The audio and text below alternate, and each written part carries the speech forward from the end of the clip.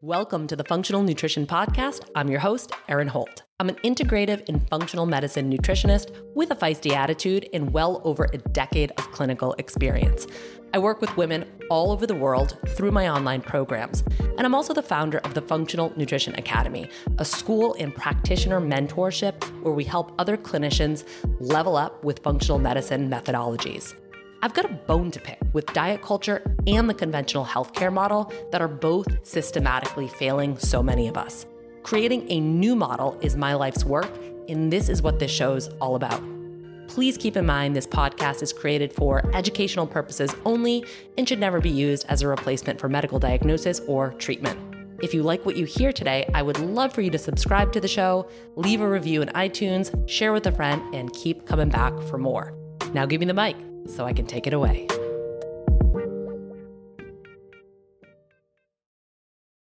This episode is part of our Functional Nutrition Podcast Legacy series. Through the months of April and May, we will be releasing 2 shows each week, you lucky ducks. 1 brand new episode and a Legacy series episode, which is a re-release of our top downloaded shows. Think about it like the People's Choice episodes. This is because we have new listeners coming to the show all the time, and we want you to have easy access to the top shows. And we've got longtime listeners that love to listen to the best of the best. Hey, if you're ever looking for a specific topic or show, don't forget to check out our website. We've got a special search feature that makes finding shows super easy. So here's a Functional Nutrition Legacy show. Hello, my beautiful babies. I've got a big ol' show for you. Food sensitivities is the name of the game today, and this is a big conversation with a lot of moving parts. I'll say this later on in the show, but it's been almost 5 years that I've been podcasting, and this is the first time that I'm actually going to attempt to talk about food sensitivities in full, just because it is such a tricky thing. And as you listen to today's show, you'll start to understand why. This is not something that has a very straightforward answer, and I think this is a situation or a place in health where we oversimplify a very complex thing. And so I'm going to do my best. Lots of questions were submitted. I'm going to do my best to get into all of them. If this conversation leaves you feeling more confused, I would definitely suggest downloading my free digestive guide. You go to thefunctionalnutritionist.com/digestion, because that helps you troubleshoot. The thing with digestion, it's a top-down process. And so sometimes people are having digestive issues and they're like, is it a food sensitivity? Am I reacting to something? I can't really tell. I like to recommend dealing with digestion from the top down, and this guide is a way to help you do that. It's a way to help you troubleshoot that. And so if you apply some of those principles or those tactics in the digestive guide and you start to feel better, maybe it's a situation where we shouldn't be blaming food for something that your lowered digestive capacity is doing. Now, if you do all of that and you're like, oh, okay, still got some weird things, I've got some weird reactions, I'm going to go into symptoms of food sensitivities today. If you're getting those symptoms, okay, then it's time to look into maybe it's a food sensitivity issue. All right, you have all asked me for an official update. I've been using Kion Aminos for every single day for months now. And so I've gotten enough DMs to know that I got to address it here. I will say what I've seen for myself, definitely enhanced muscle growth. I mean, you wouldn't look at me and be like, whoa, she's swole, but I can tell. And I'm putting up heavier weights a lot easier and I don't get sore. So I'm like more likely I'm lifting more because I don't have that muscle fatigue or just like that soreness. So strong recommend. This is why Kion Aminos really is my fundamental supplement for fitness. You can naturally boost energy, build lean muscle, enhance athletic recovery. It's backed by over 20 years of clinical research, highest quality ingredients, no fillers, no junk. It undergoes rigorous quality testing and it tastes amazing. My personal faves are the mango and the lime. If you're looking for flavors to try, you can save 20% on monthly deliveries and 10% off one-time purchases. Go to getkion.com/funk. That's GETKION.com/FUNK to get my fundamental supplement for fitness, Kion Aminos. All right, my athletes and my fitness freaks, are you getting enough electrolytes? You kind of need them. They're kind of a big deal. You lose a lot through sweat, but just don't be replacing them with any of the junk. No sugar, no coloring, no artificial ingredients, no fillers, no yuck. You need Element. It's not only delicious and wicked convenient, mixes in water super easily, but it also contains a science-backed electrolyte ratio, 1,000 milligrams sodium, 200 milligrams potassium, 60 milligrams of magnesium. You can get a free sample pack that's 8 single-serve packets for free with any Element order when you go to drinkelement.com/funk. The deal's only available through my unique link to thank you for listening to the show, drinklmnt.com/FUNK. You can try it risk-free. Okay? Food sensitivities. Let's do it. It's a huge topic. I posted a question to Instagram. I got a lot of questions, so I'm going to do my very best to be as comprehensive as possible for a 1-hour show. Now, some of the questions that were submitted were from practitioners, and I just want to let you know that in the Functional Nutrition Academy, my 14-month practitioner training program, we dedicate an entire month to food sensitivity. So that's 18 modules dedicated to food sensitivities. So what I can't do is take that month's worth of content and try to get it into a 1-hour time slot. It's a huge topic. And I think that this conversation, when we're talking about food sensitivities, is incomplete without discussing the downsides of restrictive healing diets. And that's where Jessica Flanagan comes in. She does a 1-hour lecture. It's probably one of my favorite modules of the entire 14-month training, to be honest with you. It is such a massive problem, and the way that practitioners are going about it, what I've seen in my experience, can oftentimes do more harm than good. And I don't mean that as a dig or a critique against practitioners. I just feel like a lot of them are in over their heads because they don't know, or they don't understand, or they can't comprehend this emotional component of elimination diets and food sensitivities. We also have a module that yours truly teaches that I call autonomous eating, which is essentially bridging the gap between functional nutrition and mindful eating. Like, how do we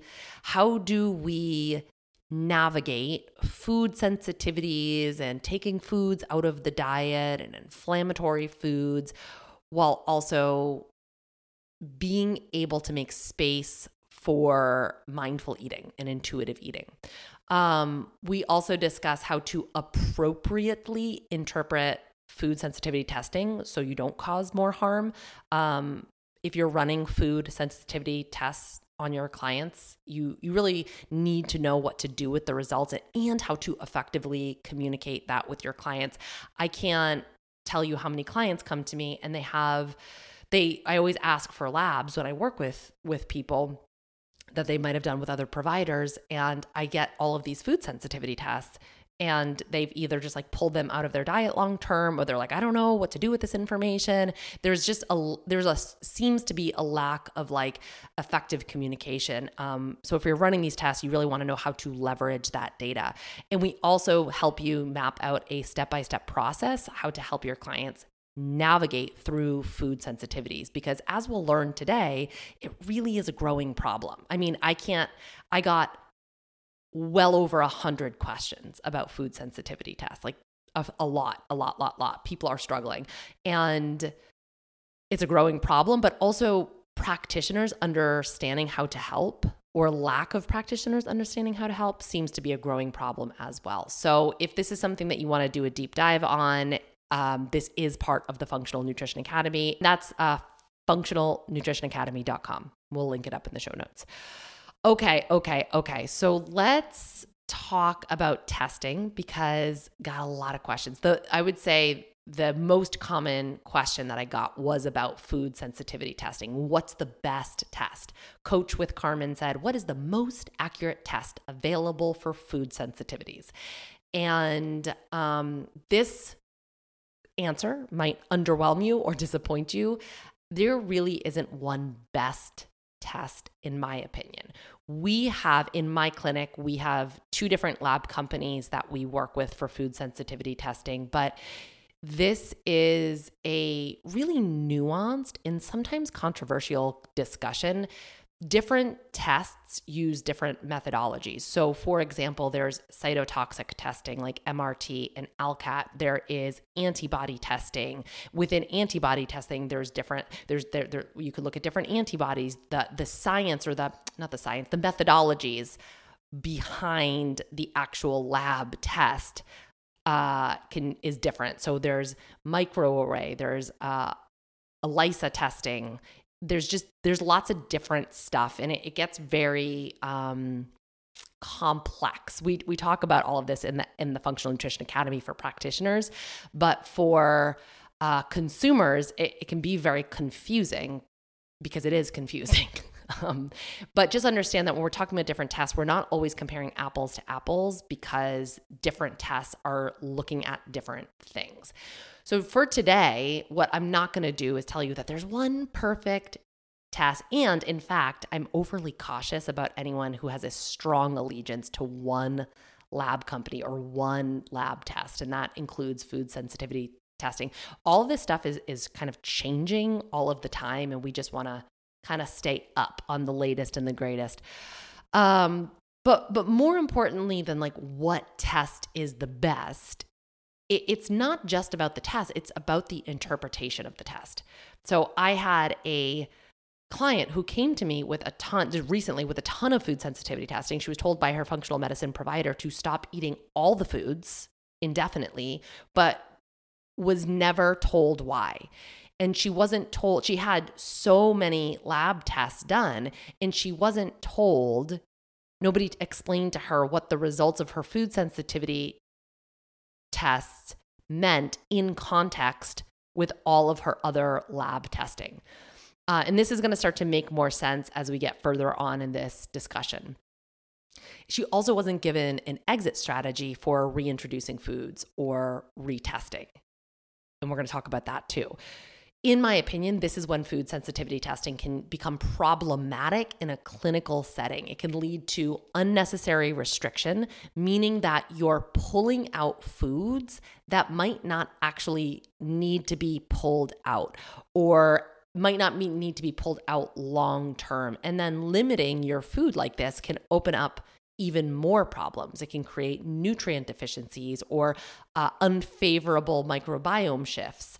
It can create food fear, food anxiety, stress, the emotions associated with having to micromanage every morsel of food.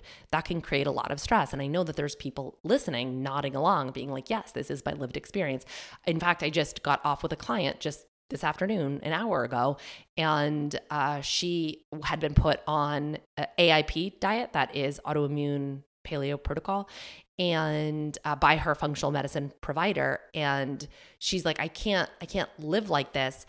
But even still, every time I go to eat a bite of a potato that's off plan, I have so much guilt associated with it because I feel like I'm doing something wrong with my body. Now, for those of you who have participated in my Body Intentions Breakthrough, which by the way is available for purchase, we packaged it up for you and we added some goodies so you can purchase that anytime on my website. You know that the thought that we think as we do something, you're essentially programming yourself as you do it. So if every single time she sits down to eat, she is thinking, oh, this isn't good for me, a freaking potato, this isn't good for me, this isn't good for me, this isn't good for me, what is her body going to do with that food? It's probably not going to break it down in an appropriate way. And so from a kind of like a brain perspective, we really want to be mindful of how we think about food as we eat food. And these elimination style diets can really kind of like muck up people's head. And so we just need to be, I am not saying that there's not a time and a place for an elimination diet. I'm not saying there's not a time and place for food sensitivity testing. We just want to be really mindful of this if we're practitioners. And if you're not a practitioner, but you're on the receiving end of this, make sure that you're working with somebody who has a lot of compassion for your experience going through this and navigating this. You should also feel really comfortable to ask questions about lab tests and how the results of certain lab tests and the data from certain lab tests might be influencing other things in your body. So for example, this client that I was just referring to had low secretory IgA. When she asked her practitioner about this, he was like, and she asked, like, does this have anything to do with like the food that I'm eating? He was like, oh no, the only reason your secretory IgA is low is because of dysbiosis, which is just, I don't know why he would have said that, because secretory IgA is an immunoglobulin. I've talked about it. I did a whole show on secretory IgA. That was a banger. I love that one. It was so good. And I talked about how I was able to bring up my chronically low secretory IgA. But as I said in that show, and as I've said multiple times, with low cortisol production, with a sort of like a burnout picture, we can see low secretory IgA. It's pretty common. And as you'll learn in today's show, low secretory IgA can absolutely impact food reactions. They can oftentimes go hand in hand. So I just think that if we're going to ask from a practitioner side of things, if we're going to ask our clients and our patients to spend thousands of dollars on lab testing, we should be able to effectively pull all that information together and communicate that. And again, if you're on the receiving end of this, if you're a client or a patient who just spent thousands and thousands of dollars on labs, your provider should really be explaining that information. That's my opinion. And we want to be able to develop a treatment strategy based on the data, or else what is the point of running all of these labs? I had somebody write in and she said, this is on Instagram, my recent stool test results showed secretory IgA was off the charts and akkermansia was below detection. Is high secretory IgA and low akkermansia a classic case of leaky gut? And what I'm about to say, I want to be very clear. This is not a dig at the person who submitted this question. I am happy to answer the questions that are submitted that will help the most people. Obviously, this podcast is not a replacement for one-on-one work, but if I think a question submitted can help a lot of people, I will definitely make sure I get it answered. I am just frustrated that we're at a point where people are submitting these questions about their lab tests that they purchased through a public sticker box on Instagram, rather than being guided by their ordering practitioner. So that's frustrating to me, as I'm sure it's frustrating to this person. If you just, got this stool test and still have questions, ideally your practitioner should be available to answer those questions. So high secretory IgA, just to be clear, in case you do have a stool test, high secretory IgA usually means that the immune system is kind of screaming. It's reacting to something. And we see the two most common reasons. One is dysbiosis. So if the body is like fighting something off, it's fighting off a pathogen or an opportunist, we might see secretory IgA elevated. The other one is food sensitivities. So if you have high secretory IgA, it might be because your body is, or your immune system is reacting to a food that's not really in alignment with your body at that moment in time. So that could be a red flag to like, hey, maybe look into food sensitivities. Low akkermansia. Akkermansia is a beneficial bacteria that can really help to make the gut healthy and strong. So yeah, if you have akkermansia below detectable limits, that's going to mean that you're going to be more likely to have a leaky gut or intestinal permeability, just because that bacteria isn't there to like help to keep the gut healthy and strong. But what I would say, like, we could absolutely see this pattern with leaky gut, but these two things are not diagnostic criteria for leaky gut. I don't think you can just assume, oh, I've got it. I've got the leaky gut because of these two things. However, that pattern, we can certainly see it. But I just think that everything I'm kind of rambling on about really opens up an even bigger conversation about the huge problems that we're seeing in the functional nutrition, functional medicine space. And I'm going to go ahead and save that conversation for later so we can focus on food sensitivities today. Got a lot of questions about skin in relation to food sensitivity. And we can see skin as a symptom, skin stuff as a symptom of food reactions. Skin is a part of the immune system. We have immune cells in our skin.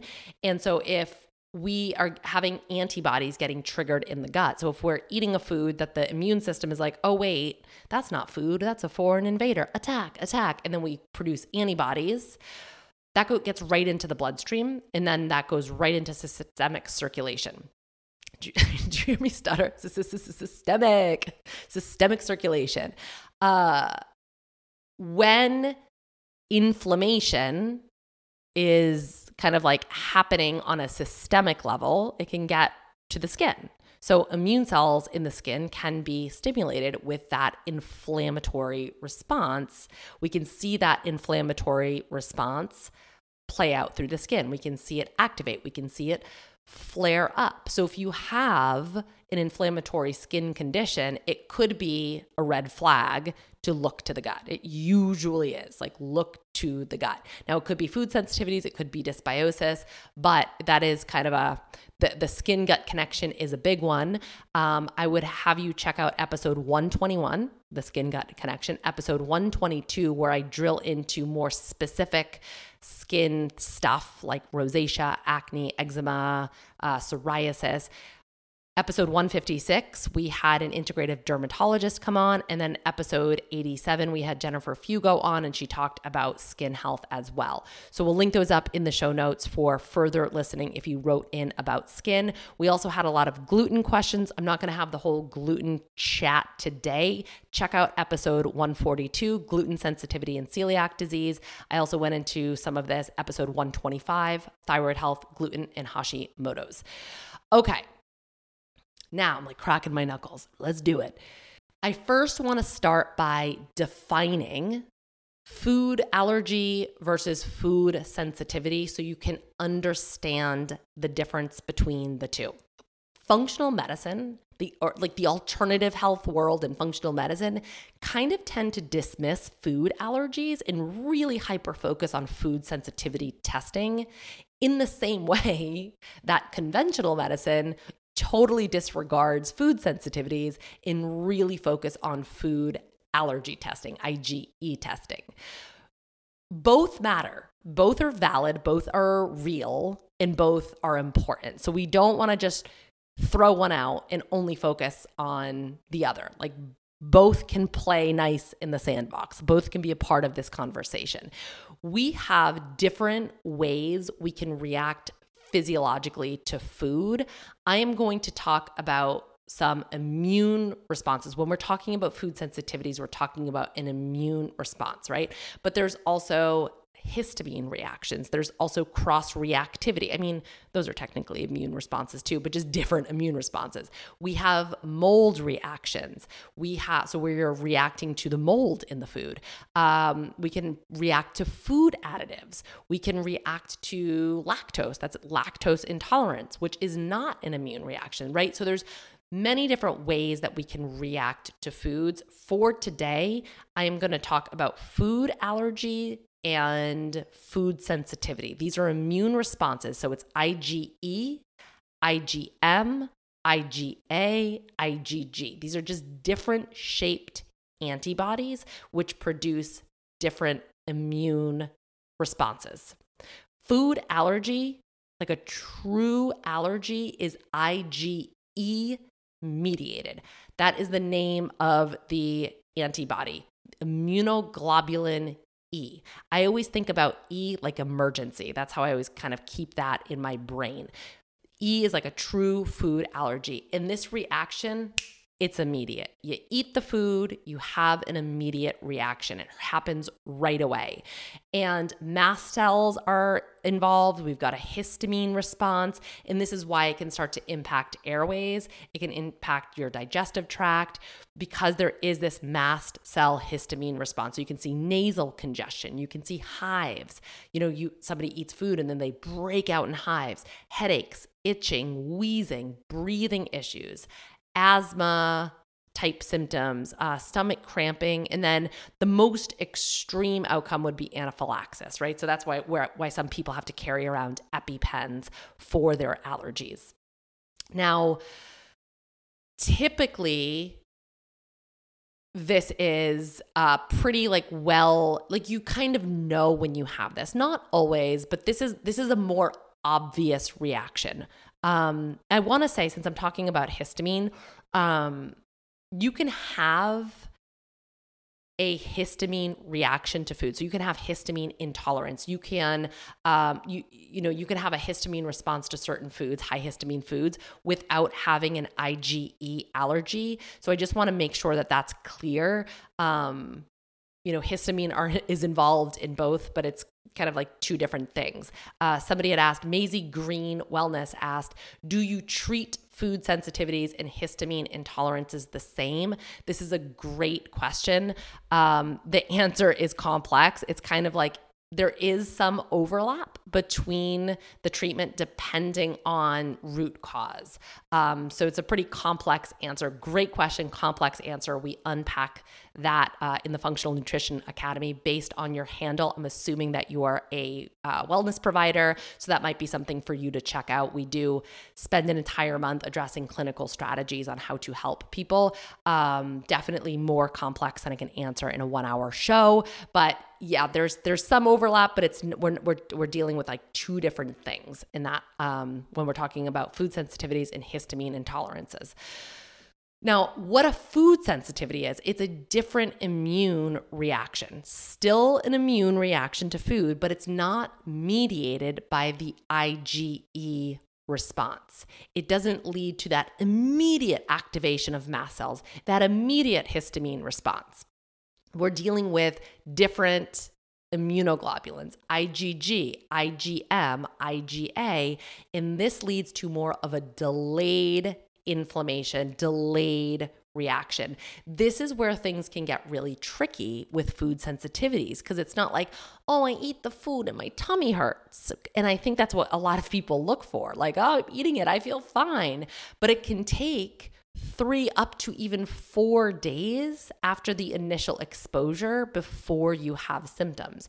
So you might eat corn on a Monday night. Maybe you have a bowl of popcorn watching The Old Man on a Monday night. By the way, I'm Jeff Bridges. I have like a crush on him, like a bona fide crush. Have you guys seen The Old Man? Phenomenal show. First of all, definitely watch it. But he's like a babe.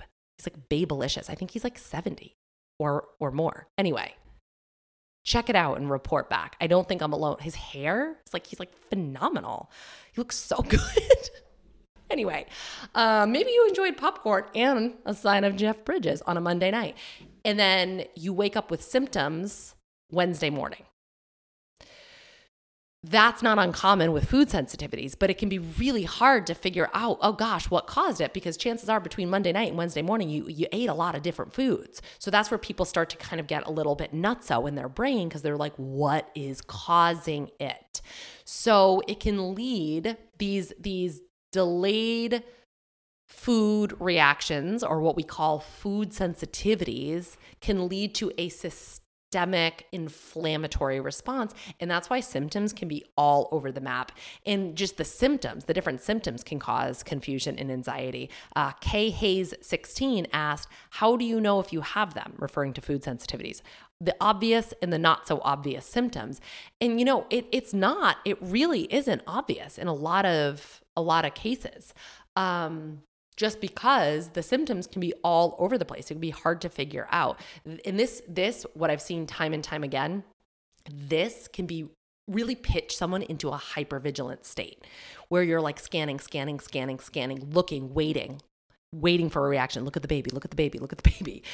This is especially true if you have any history of trauma, right? Your brain is already really great at that hypervigilant state, like on guard, waiting for the thing to happen, scanning. Like, what's the bad thing that's going to happen? You're like waiting for it. You're expecting it.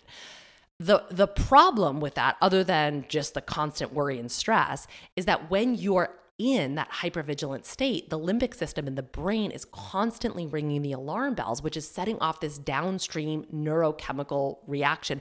And that actually is going to make you more predisposed to reacting to foods. Your body does not understand the difference between being in a real life or death situation and you just having stressful thoughts. Your body registers it all the same. So if you're worried about reacting to a food, or you're like, should I take a bite of this? Is this going to cause me problems? Like, can I eat this potato? Oh dear, I ate the potato. What's going to happen? It's bad. It's bad. It's bad. If you're in that state when you eat food, it really is going to impact how your body deals with that food.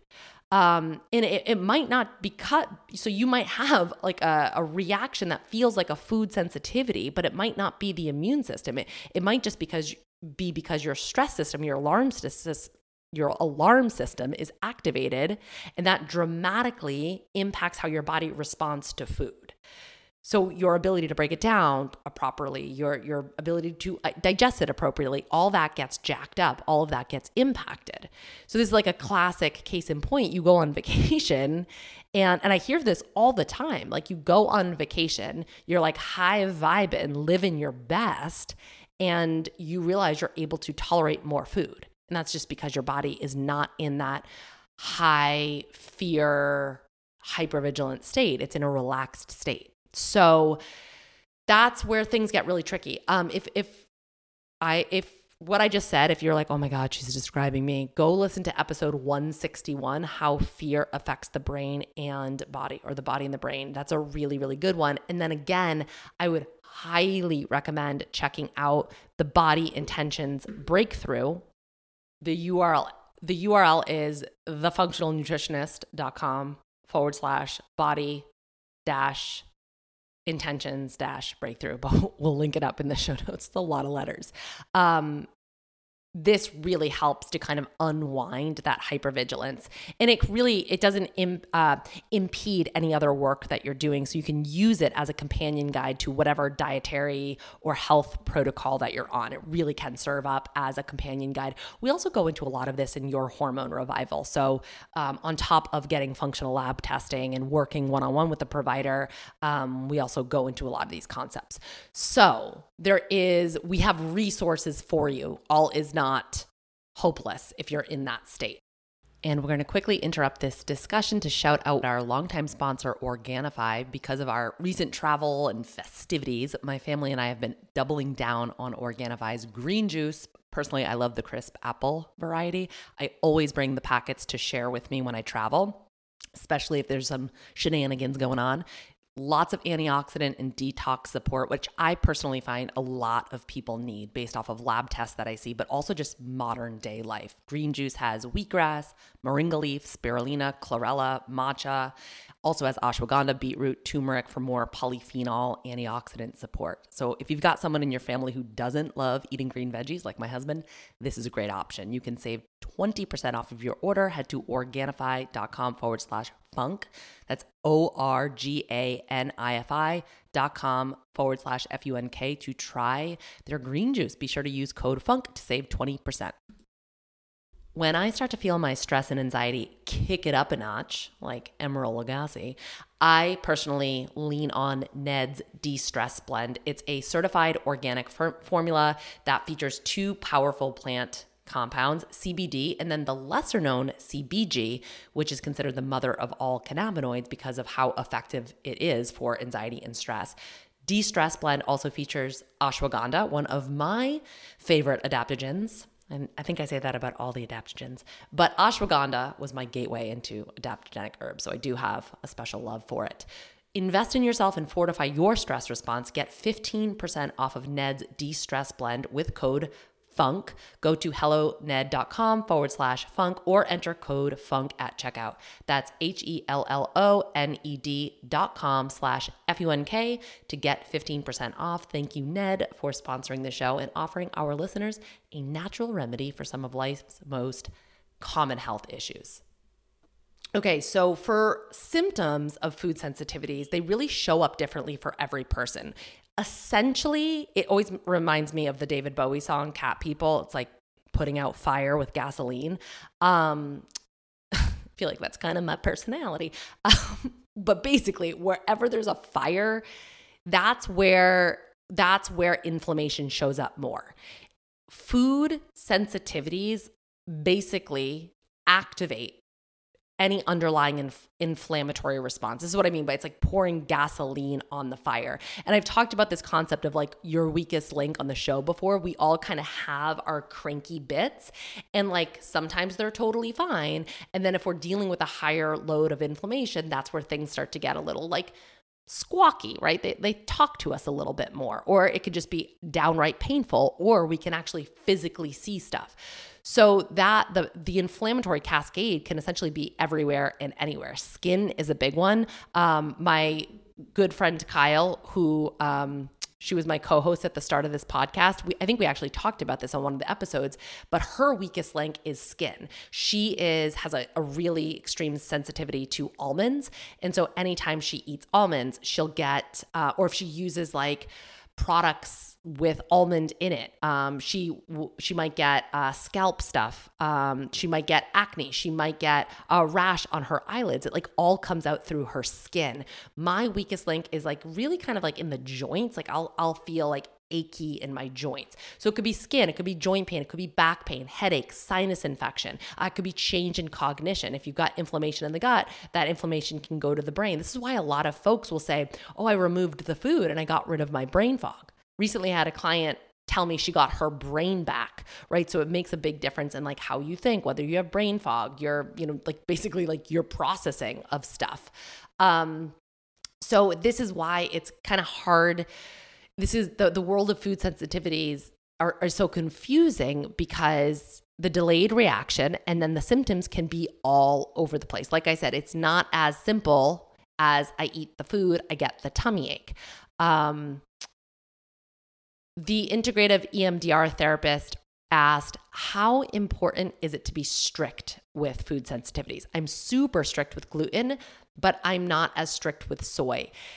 This really has a lot to do with your own immune system and what is going on.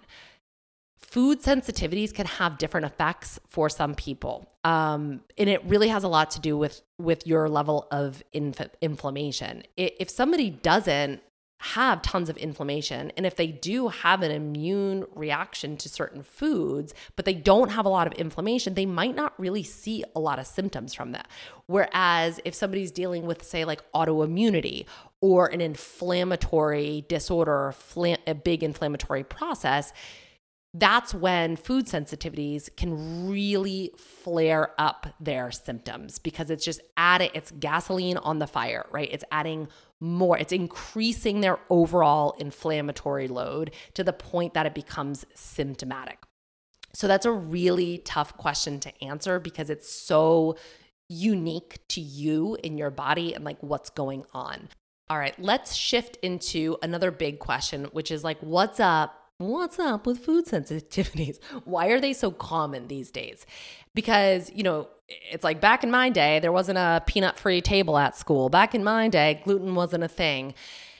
I think there can be, or I know there can be like a little bit of a stigma, a little bit of an eye roll, a little bit of a high maintenance vibe when it comes to food sensitivities. And that actually pisses me off. I would like to obliterate this because, I've been doing this work for 12 years and a super common question that women will ask me is, well, what do I do if they find out they have food sensitivities, right?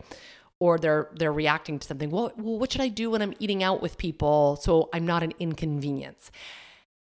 And it's like, women are more willing to sacrifice their health and to like even flirt with the potential of maybe making someone else uncomfortable. So I really think this speaks to a much bigger societal problem, which is that women have a very hard time taking care of themselves, especially if it makes it feel like they're putting somebody else out, right? We don't have the time to unpack that today. Go back to the other 13 episodes where I've explored this. But what I want to say is that like if you are in that camp, if you have food sensitivities, if certain foods make you feel like crap, but you're like nervous to tell your friends or your family, or they kind of like give you a little bit of grief about it, how you eat should not impact anyone else unless you're pregnant, right? Unless you're pregnant, then obviously, it does actually impact somebody else. This makes me think of when Jay-Z in Heart of the City says, "What you eat don't make me shit," right? What I eat should have no bearing on you in your life. And if it does, that's a you problem, my dude. That's a you problem. That's not a me thing. I'm going to take care of myself. I'm going to do what I need to do to take care of myself. I like feeling good. If you don't like that, that's a you thing to unpack. Cut that shit out. If you've done that to somebody else, cut that shit out, my dudes. What is up with that? Why do you care? Why do you care what somebody else eats? And if you're on the receiving end of this, which I suspect many of you may be, or at some point may have been, you got to do the inner work to get to a point where you can take care of yourself and get your needs met without feeling like you're a burden to others. And you can allow people to have their reaction without making it mean anything about you. Okay? Like, let's just cut the shit already. Because food sensitivities are real. They're real. And remember, like we just discussed, if you've got a food sensitivity and you're still eating that food, either because you don't know or you're just trying to keep the peace with somebody else for some strange reason, that is adding gasoline to your fire. So we don't want to do that. But why are they so common? Why are they so commonplace? Why do we develop reactions to food proteins to begin with? There's two main reasons, two main things going on. I think I've addressed this on the podcast before, but let's really hash it out because we're talking about food sensitivities. One is the antigenicity of food has changed.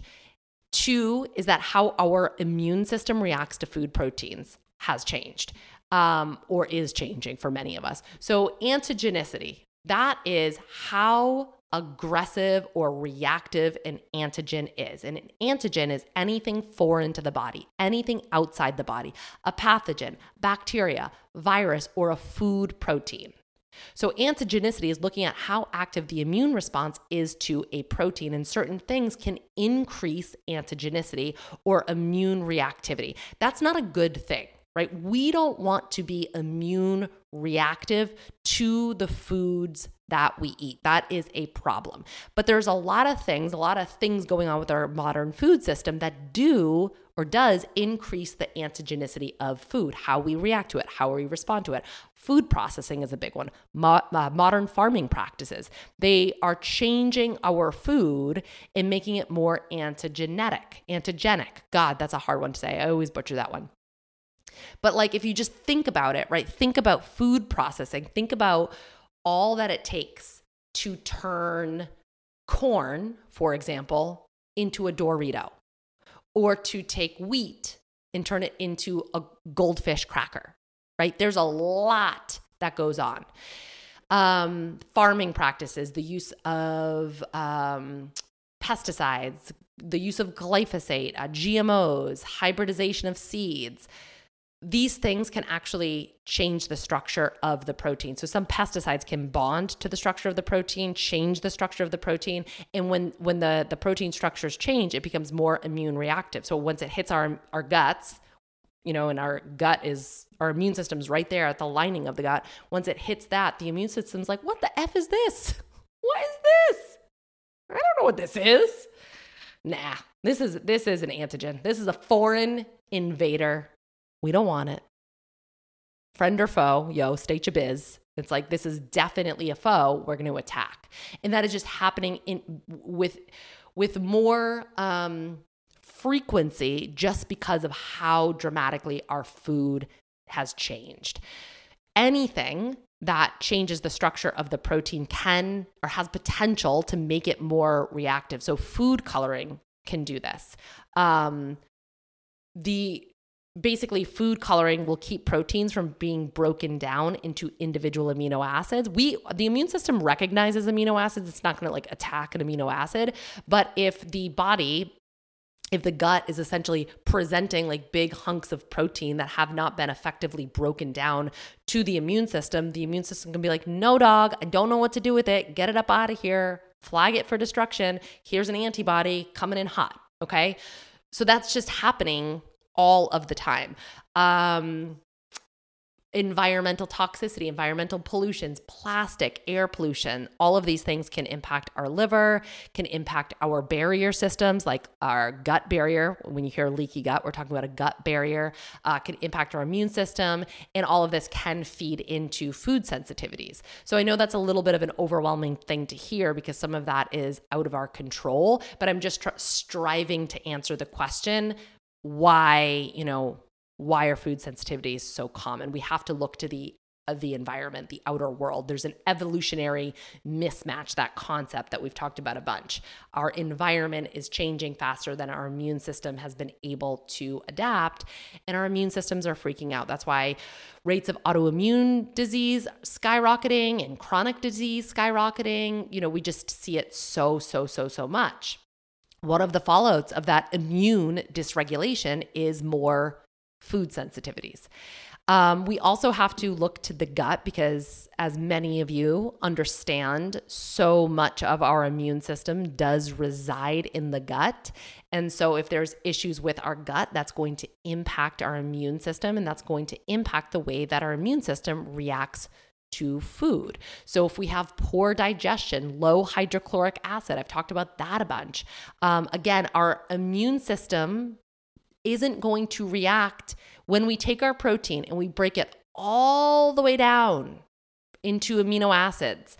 The immune system's not going to have a problem with that. But if we don't have like the fundamental tools like hydrochloric acid to start to break down those protein structures, then the immune system's not going to know what to do. We can see low secretory IgA. I was just talking about that. That can be really common with high stress, with low cortisol. And what happens when secretory IgA is low, we can see overactive dendritic cells. Dendritic cells are these, they're a type of antigen presenting cell, APC. I can't not say it. I didn't get that from anywhere. That's not a reference to anything other than what my brain does when I see dendritic cells. But dendritic cells are they have these like octopus arms, and they reach into the gut and they sample our food, and then they determine friend from foe. And so if these guys are overactive, so if secretory IgA is low and dendritic cells are overactive, they've got an appetite for destruction. They're just going to start boom, boom, boom, boom, boom, boom, tagging everything for destruction. So that can lead to more food sensitivities. G Brownie 9 asked, can food sensitivities fluctuate with hormonal changes? There is an interplay here. Estrogen and cortisol both affect those dendritic cells. If estrogen and or cortisol is out of whack, those dendritic cells can also get overzealous, and your immune system starts to attack your food. That leads to more food reactions. So yes, there's an interplay. That's just the human body, my dude. Like, it's all interconnected. But one of the strategies for supporting or reducing food reactions is to balance your hormones, so you have an appropriate immune response to food, something that we kind of unpack in your hormone revival. So think about that. Stress is a biggie. Stress is a huge one. We kind of talked about that already, so I'm not going to go into the nitty gritty there. Nutrition matters.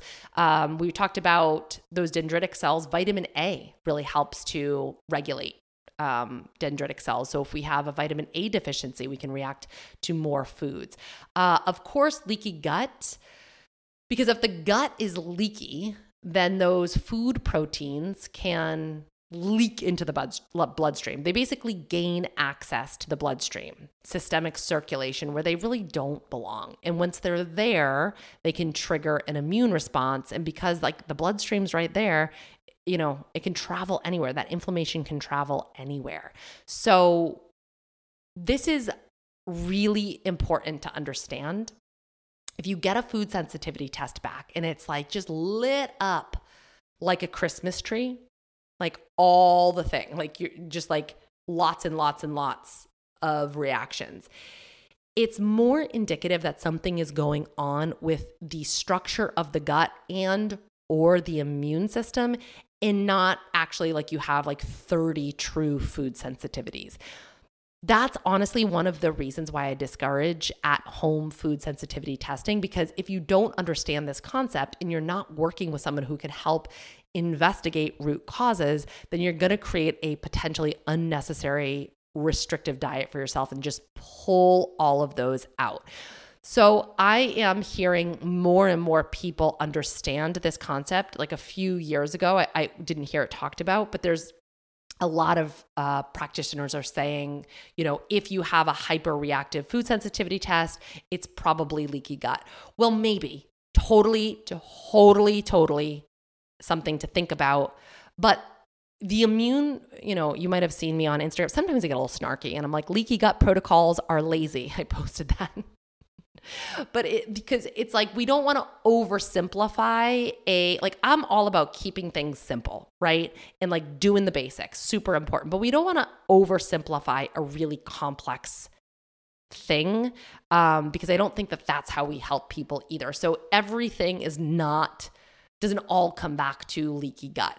The immune function of the gut is more than just a leaky gut. We have to think about secretory IgA. We have to think about those dendritic cells. We have to think about T regulatory cells. We have to think about this concept of oral tolerance or dietary protein tolerance.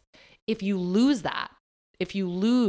oral tolerance, you can start to react to more and more and more foods with more adverse reaction. Like a big clue that you might be dealing with loss of oral tolerance is if you do a food sensitivity test and like 30 to 40% of that test is lit up, right? Or if you're saying like, I'm at the point where I can only eat like 5 to 10 foods.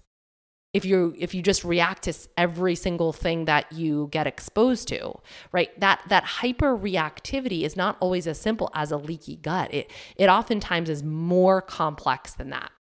And so a lot of that, you might think about liver and detoxification pathways. Microbiome comes in a major way. Bacteria in our guts can really dictate the response to our food.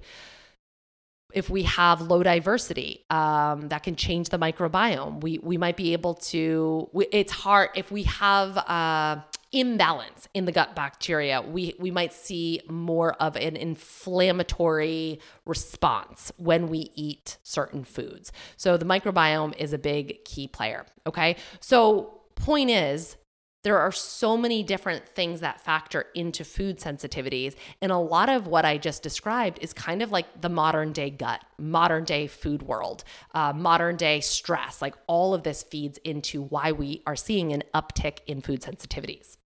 So next question, should we test? Food sensitivity testing, yay or nay? It is not the first place I go with most people. There, some of the problems I've already kind of discussed them, like misinterpreting or misunderstanding results. It can really elicit more food fear or unnecessary restriction.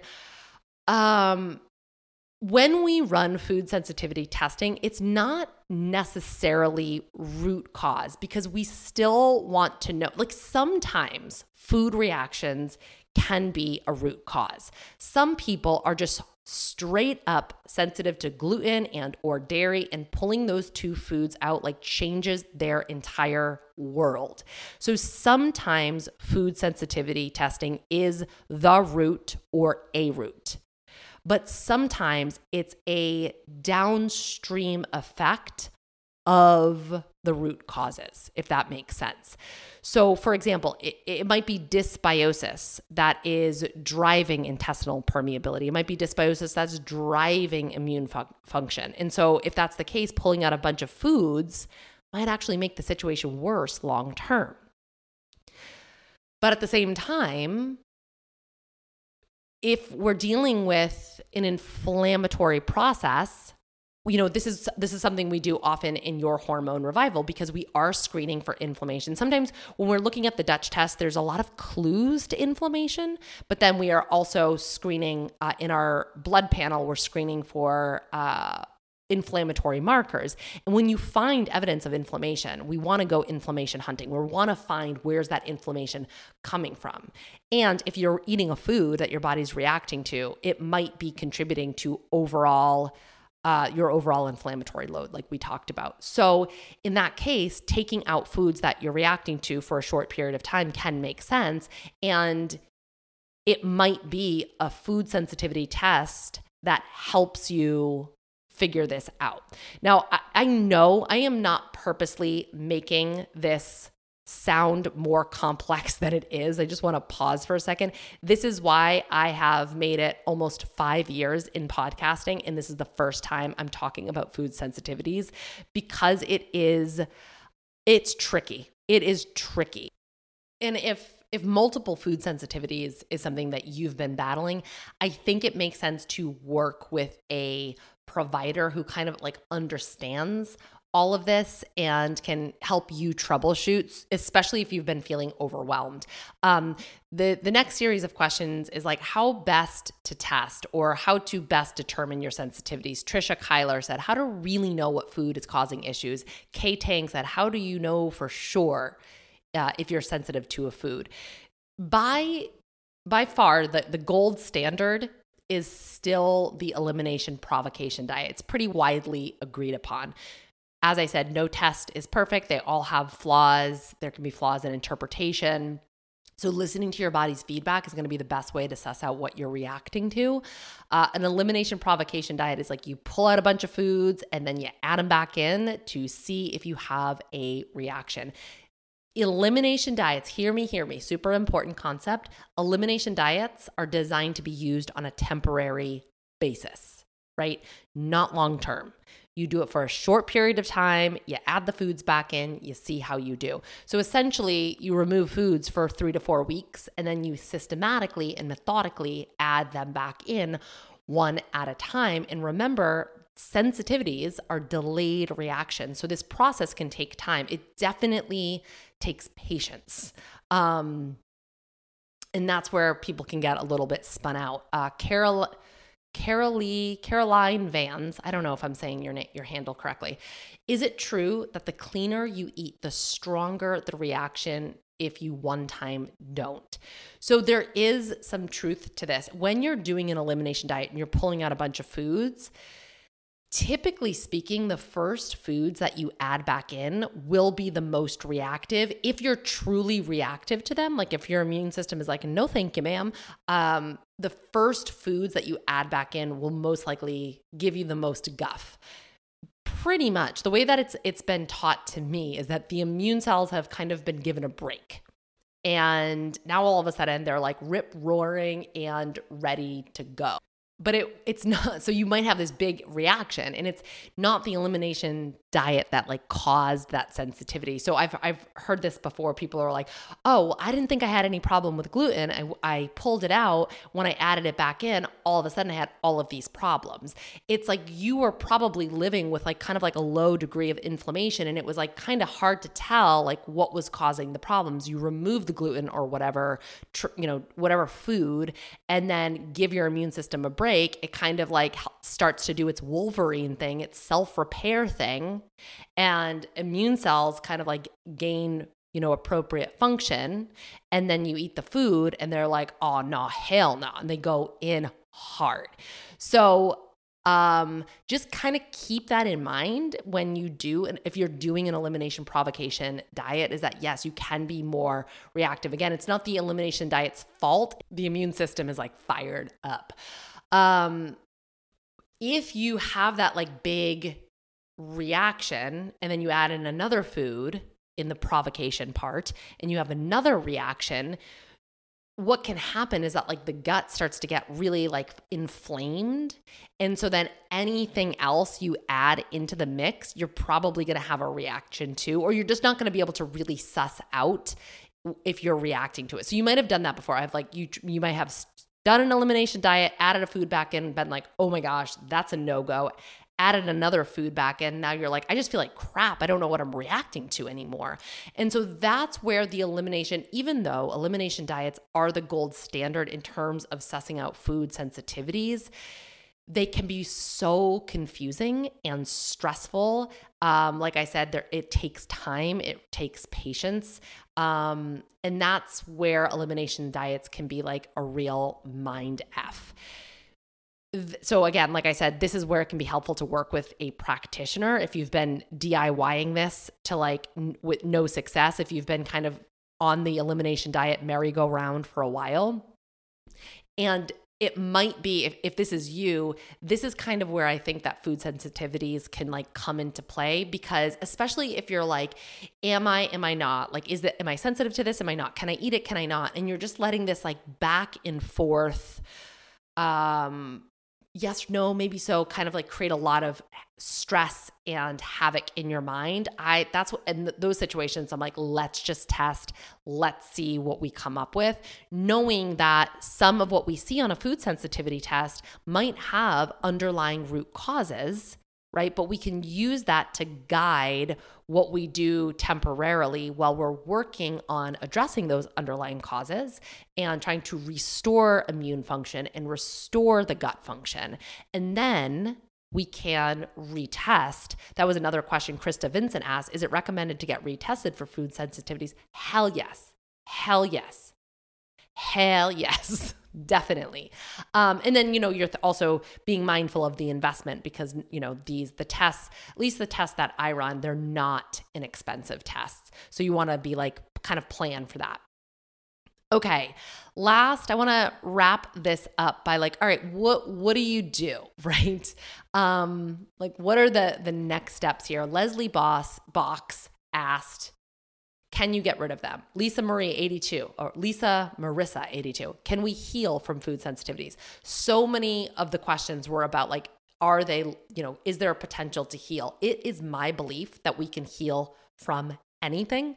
Again, Body Intentions Breakthrough really covers that. I was asked in an interview a couple months back, she asked, when it comes to healing the gut, what is something about food that you think most people get wrong? And my answer was that people really underestimate how much our brain, our thoughts, and our mind impact our gut. I also think that people are not always great with being able to self-identify stress in the body. So they're like, I'm not stressed. I'm fine. Everything's good.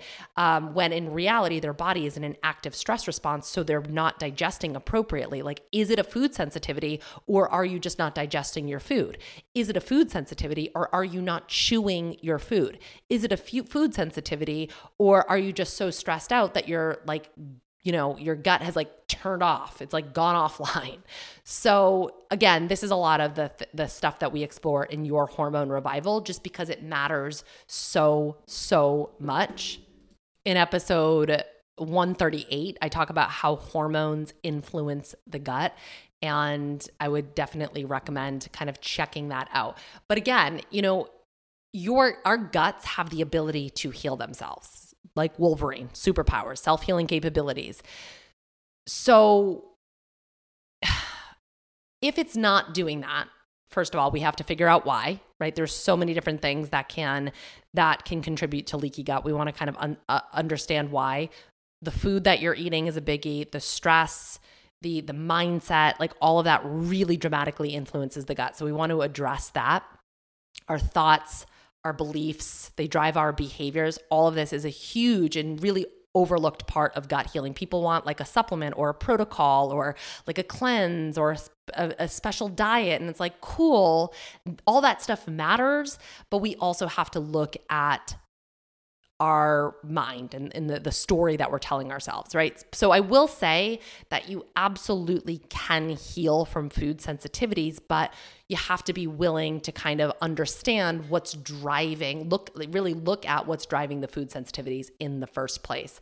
Aisha Bass-Rohr, forgive me if I'm not pronouncing your last name right. Apart from not eating these foods, are there any other ways in which I can support my body? Yeah, all that stuff that I just talked about, stress, balancing your hormones, right?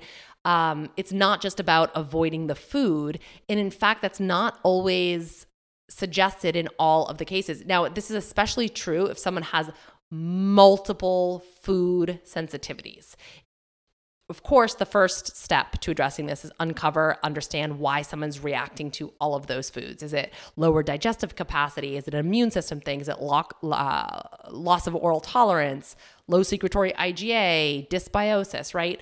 All the stuff that we already discussed, that's going to kind of dictate how to proceed. But the other thing, especially with a loss of oral tolerance, multiple food sensitivities, reacting to everything, trying to get as much variety and rotation as possible is really, really important. A diet that is low in diversity, it's just going to create a whole host of health problems, low butyrate being one of them. Butyrate helps to lower inflammation. Butyrate prevents leaky gut. It prevents food sensitivities. It supports healthy gut motility. It supports the immune system. Butyrate is a short-chain fatty acid that does a whole lot, and we need variety in order to produce those short-chain fatty acids. Harley Frank had asked, she said, I was low FODMAP and a year later still sensitive to some. How can I eat normally again? I am not a real advocate or fan of long-term low FODMAP diets because they can be so restrictive. I talked about this in episode 144, considerations for a low FODMAP diet. I talked about this in episode 147, inflammation and what you're not eating. In those episodes, I referred to a small trial that showed after only 4 weeks of a low FODMAP diet, bifidobacteria were decreased. Another 21-day study showed that Akkermansia and Clostridium were decreased. So these are the ABCs, keystone species of the gut microbiome, that keep not only our guts, but our entire bodies and brains healthy and strong. And so we have to really feed those bacteria in the gut.